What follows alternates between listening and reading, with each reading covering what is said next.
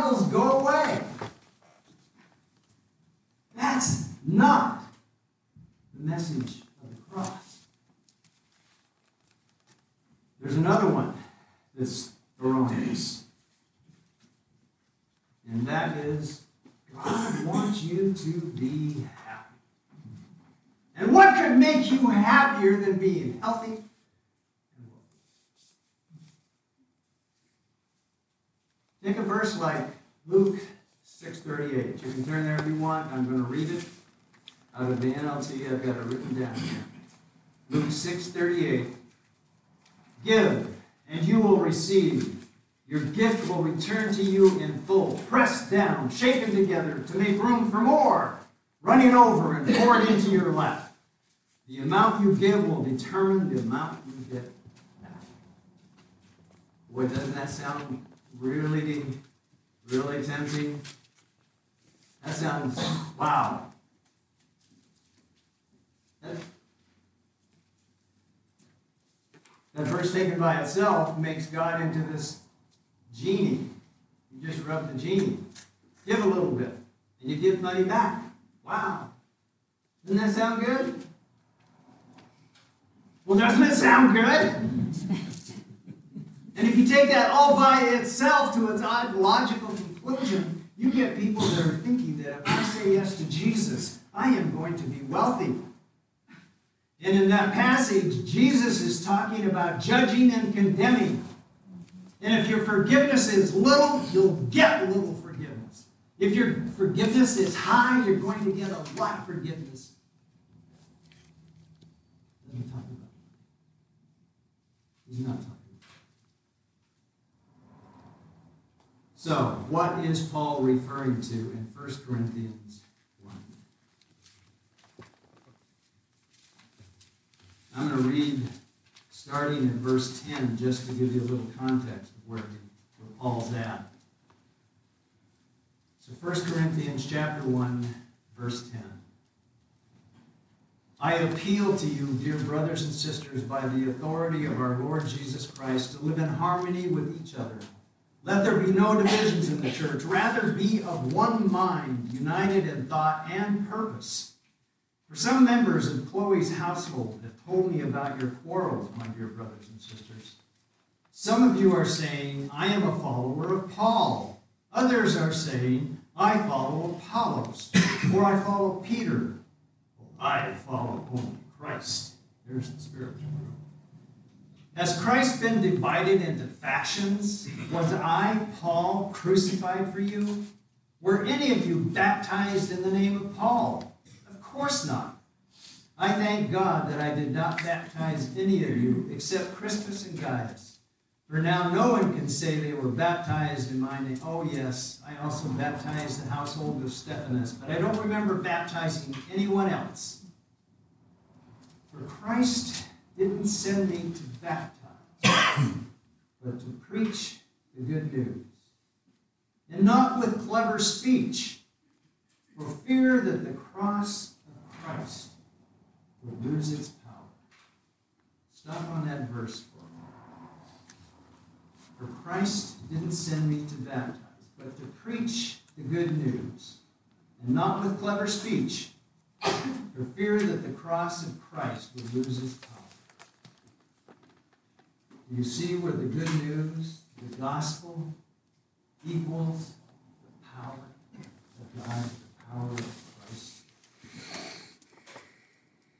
The good news equals the power of Christ on the cross. Turn back to the first chapter of the book right before 1 Corinthians, Romans 1.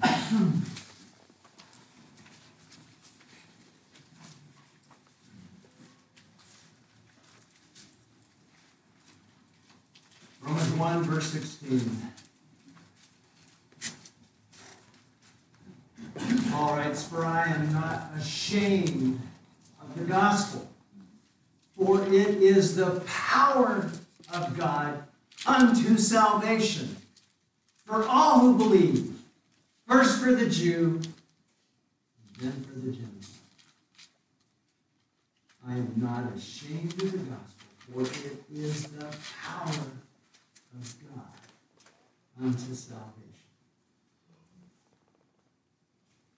Power of God. The gospel. So what is this gospel? Paul says he doesn't give it to you with clever speech. Apparently, at this point in history in the town of Corinth, I guess it's not a town, it was a city. It was a rather large city. It was common for really smart guys to come into town and wow the inhabitants with the way they could argue, the way they could convince people to do things and to believe things.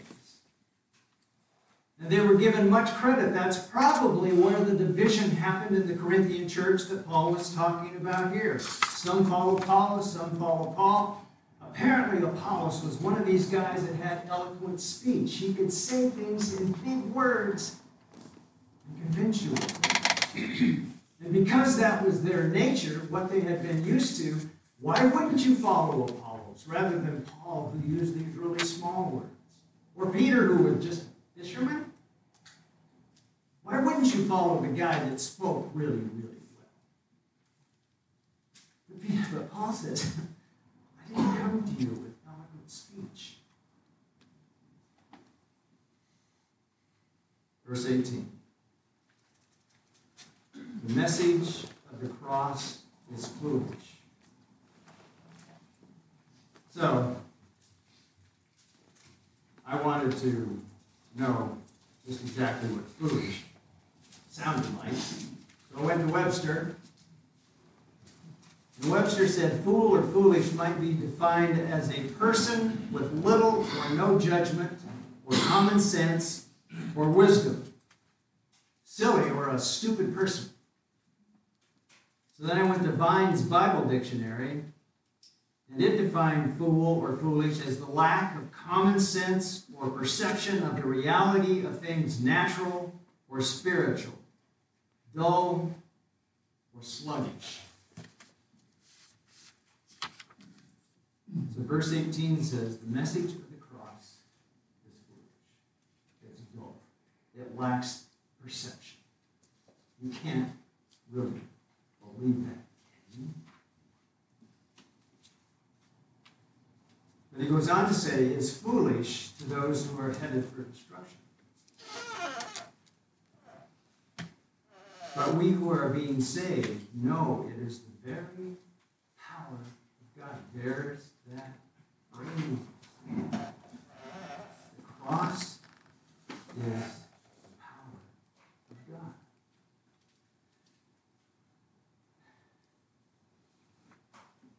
The power of God that keeps showing up.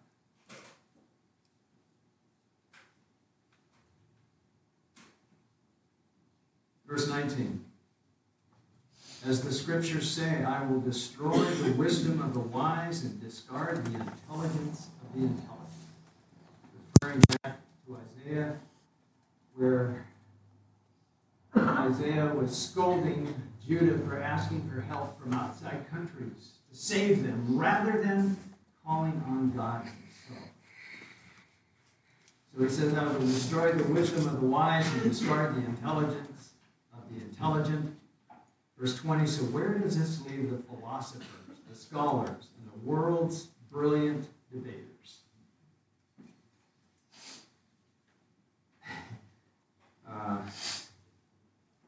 Philosophers.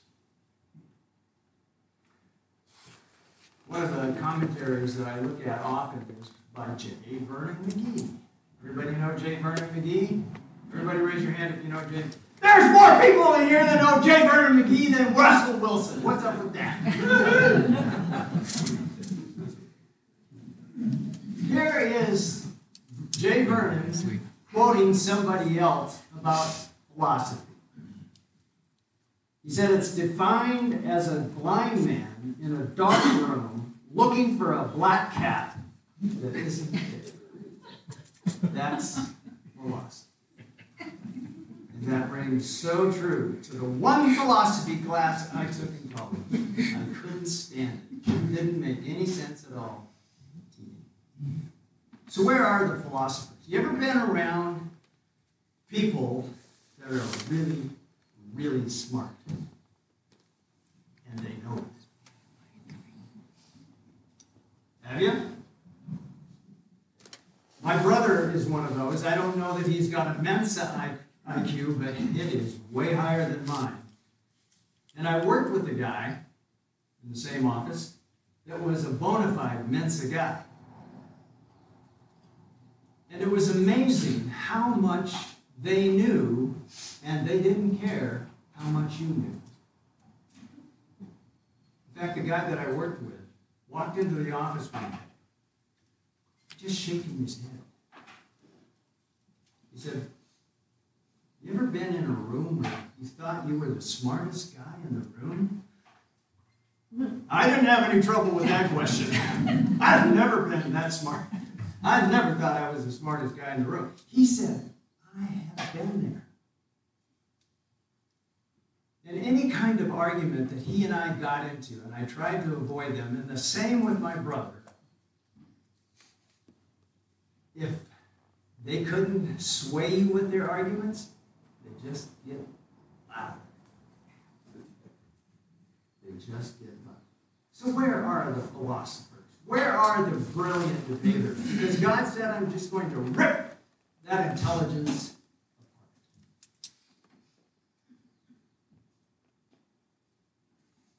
The rest of verse 20 says, "God has made the wisdom of this world look foolish."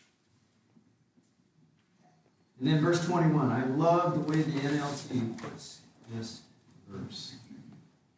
"Since God in his wisdom saw to it that the world would never know him through human wisdom." It may not sound quite that way in some of the other translations, so let me read it one more time out of the NLT. "Since God in his wisdom saw to it that the world would never know him through human wisdom, he has used our foolish preaching to save those who believe." And McGee again said, "Not foolish preaching, but preaching what seems foolish." Can you imagine? Here is a guy, Paul, who is probably one of the smartest guys in Judaism, zealous for the Lord, extremely hungry for God to be exalted. Do you think he could come up with lofty speech? Do you think he could do that? Do you think he had the background, the education to sound lofty and try to persuade people with eloquent speech? Do you think he could do that? Okay, a sidebar. Go back to Acts 17.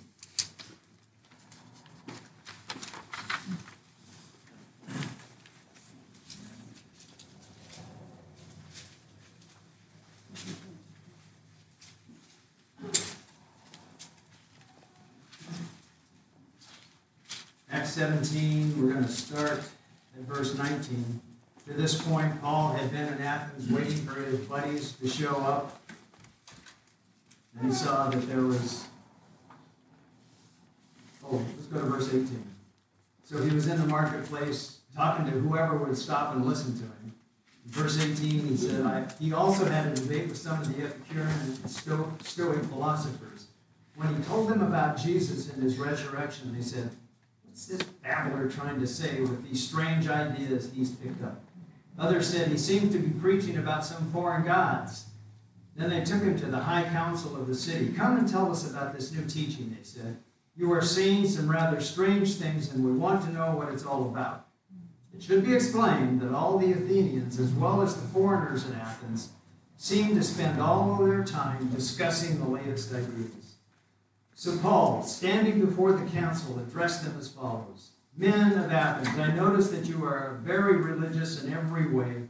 For as I was walking along, I saw your many shrines, and one of your altars had this inscription on it, to an unknown God. This God, whom you worship without knowing, is the one I'm telling you about. He is the God who made the world and everything in it. Since he is Lord of heaven and earth, he doesn't live in man-made temples, and human hands can't serve his needs, for he has no needs. He himself gives life and breath to everything, and he satisfies every need. From one man he created all the nations throughout the whole earth. He decided beforehand when they should rise and fall, and he determined their boundaries. His purpose was for the nations to seek after God and perhaps feel their way toward him and find him, though he is not far from any one of us. For in him we live and move and exist. As some of your own poets have said, we are his offspring. And since this is true, we shouldn't think of God as an idol designed by craftsmen from gold or silver or stone. God overlooked people's ignorance about these things in earlier times, but now he commands everyone everywhere to repent of their sins and turn to him. For he has set a day for judging the world with justice by the man he has appointed, and he proved to everyone who this is by raising him from the dead. When they heard Paul speak about the resurrection of the dead, some laughed in contempt, but others said, we want to hear more about this later. That ended Paul's discussion with them, and some joined him and became believers. Does that sound like lofty speech? Do you use big words? Did you just sort of lay out the facts? When I think about this idea of lofty speech, it sort of goes to the way I stand up here in front of you guys. Because I have spent so many years in front of 8, 9, and 10-year-olds, I think of you as 8, 9, and 10-year-olds. So I try to use words that 8, 9, and 10-year-olds would be able to understand. Have we been good so far? And I know the presentation of the gospel to people 8 or 9 or 10 years old can't be all that difficult. Now, their processing and their thinking abilities aren't all that developed at that point, but they pick up things and they remember things. Would you rather have it laid out simply before you? Or do you want Apollos standing up here, giving you this great big oration about the gospel? It is so simple. And don't ever forget, it is the power of God, the preaching of the cross of Jesus Christ. Verse 22 of 1 Corinthians 1. So this foolish preaching to save those who believe. 22 says, it is foolish to the Jews who ask for signs from heaven, and it is foolish to the Greek who seek human wisdom. So when we preach that Christ was crucified, the Jews are offended, and the Gentiles say it's all nonsense. I talked about the resurrection to both of those really smart guys.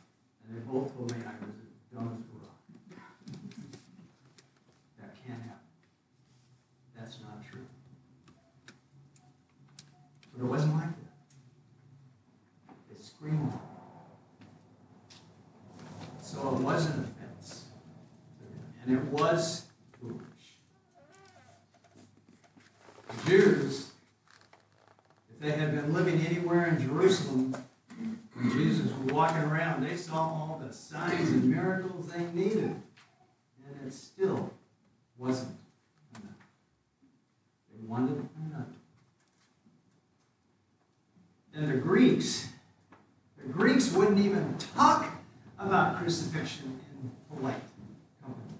It was such a cruel method of execution. So to hear that the deliverer was a criminal crucified on a cross, how in the world could you ever believe something like that? You are stupid. Verse 24. But to those called by God to salvation, both Jews and Gentiles. Here we go. Christ is the power of God and the wisdom of God. Those who are called.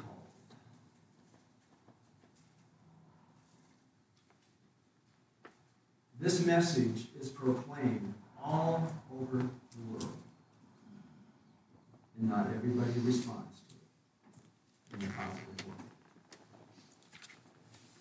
But to those who are called, the simple proclamation that we are all sinners, destined for an eternity in hell, in a place that God describes as a place of torment forever and ever. We're all sinners, destined for that. And God comes along and brings along this cross, this Jesus, puts him on the cross, kills him in our place. How many have seen The Passion of the Christ? That movie, in my estimation, just my estimation, is a depiction graphically of how much God hates sin. And it's exactly what we deserve outside of Christ. And I think that the idea that Jesus went to the cross, took that kind of punishment in my place, that if I believe he did that for me, even if I were the only human on the planet, and that he was buried and rose again, all of that simple message is the power of God for everyone that is called, who hears the message and is drawn in. I will never forget the day I became a Christian. And the invitation was made. It was in one of those churches that had an invitation every Sunday. And when the invitation was made, it was like a choice. God had called me. He had taken out the heart of stone, put in a heart of flesh. And I went forward to have another man pray for me.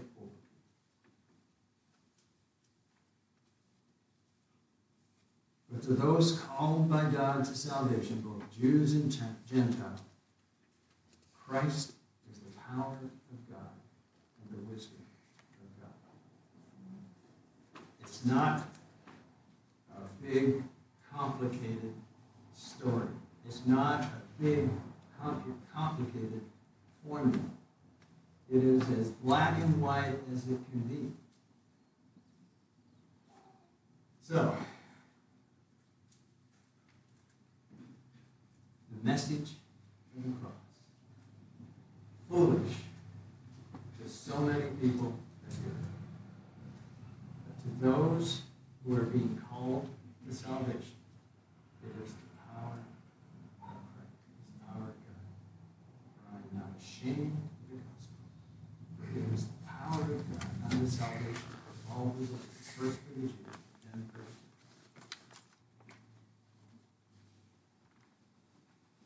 There may be somebody in here that has never really considered the claims of Christ. Never really understood what that Passion movie was all about, how Christ was tortured. And that he was tortured in my place. Maybe you've never heard that. Maybe you've never understood that. Maybe it's something that doesn't make any sense to you even now, but all of a sudden you feel something different in your heart. I know what happened with me.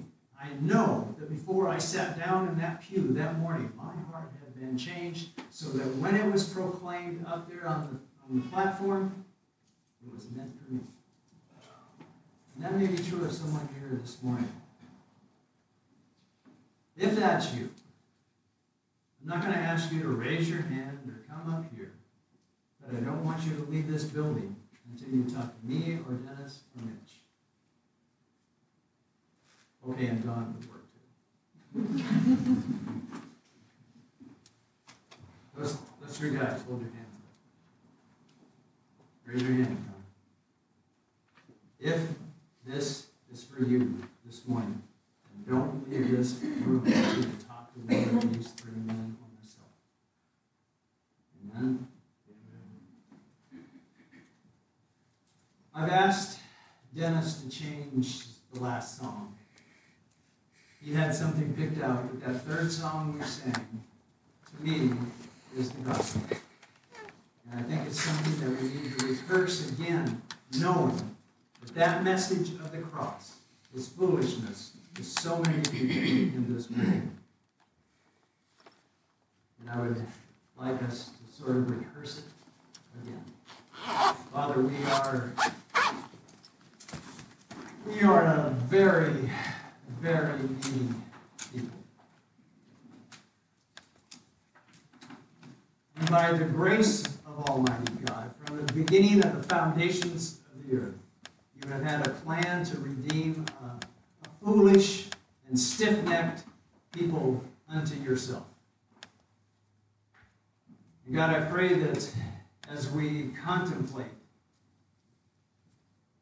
through the rest of today and maybe into the rest of this next week, God, that we would think about the message of the cross and how simple it is, that it doesn't need flowery words. It doesn't need lots and lots of explanation. But God, you became man, lived a perfect life, in order to take the punishment that every sinner deserves, in order that we might be reconciled to God as we believe that that sacrifice was done on our behalf. So God, I pray that that would be true of this particular group of people that calls themselves PCBC. And Father, we would rest in the knowledge that we are eternally saved. Thank you for that in Jesus' name.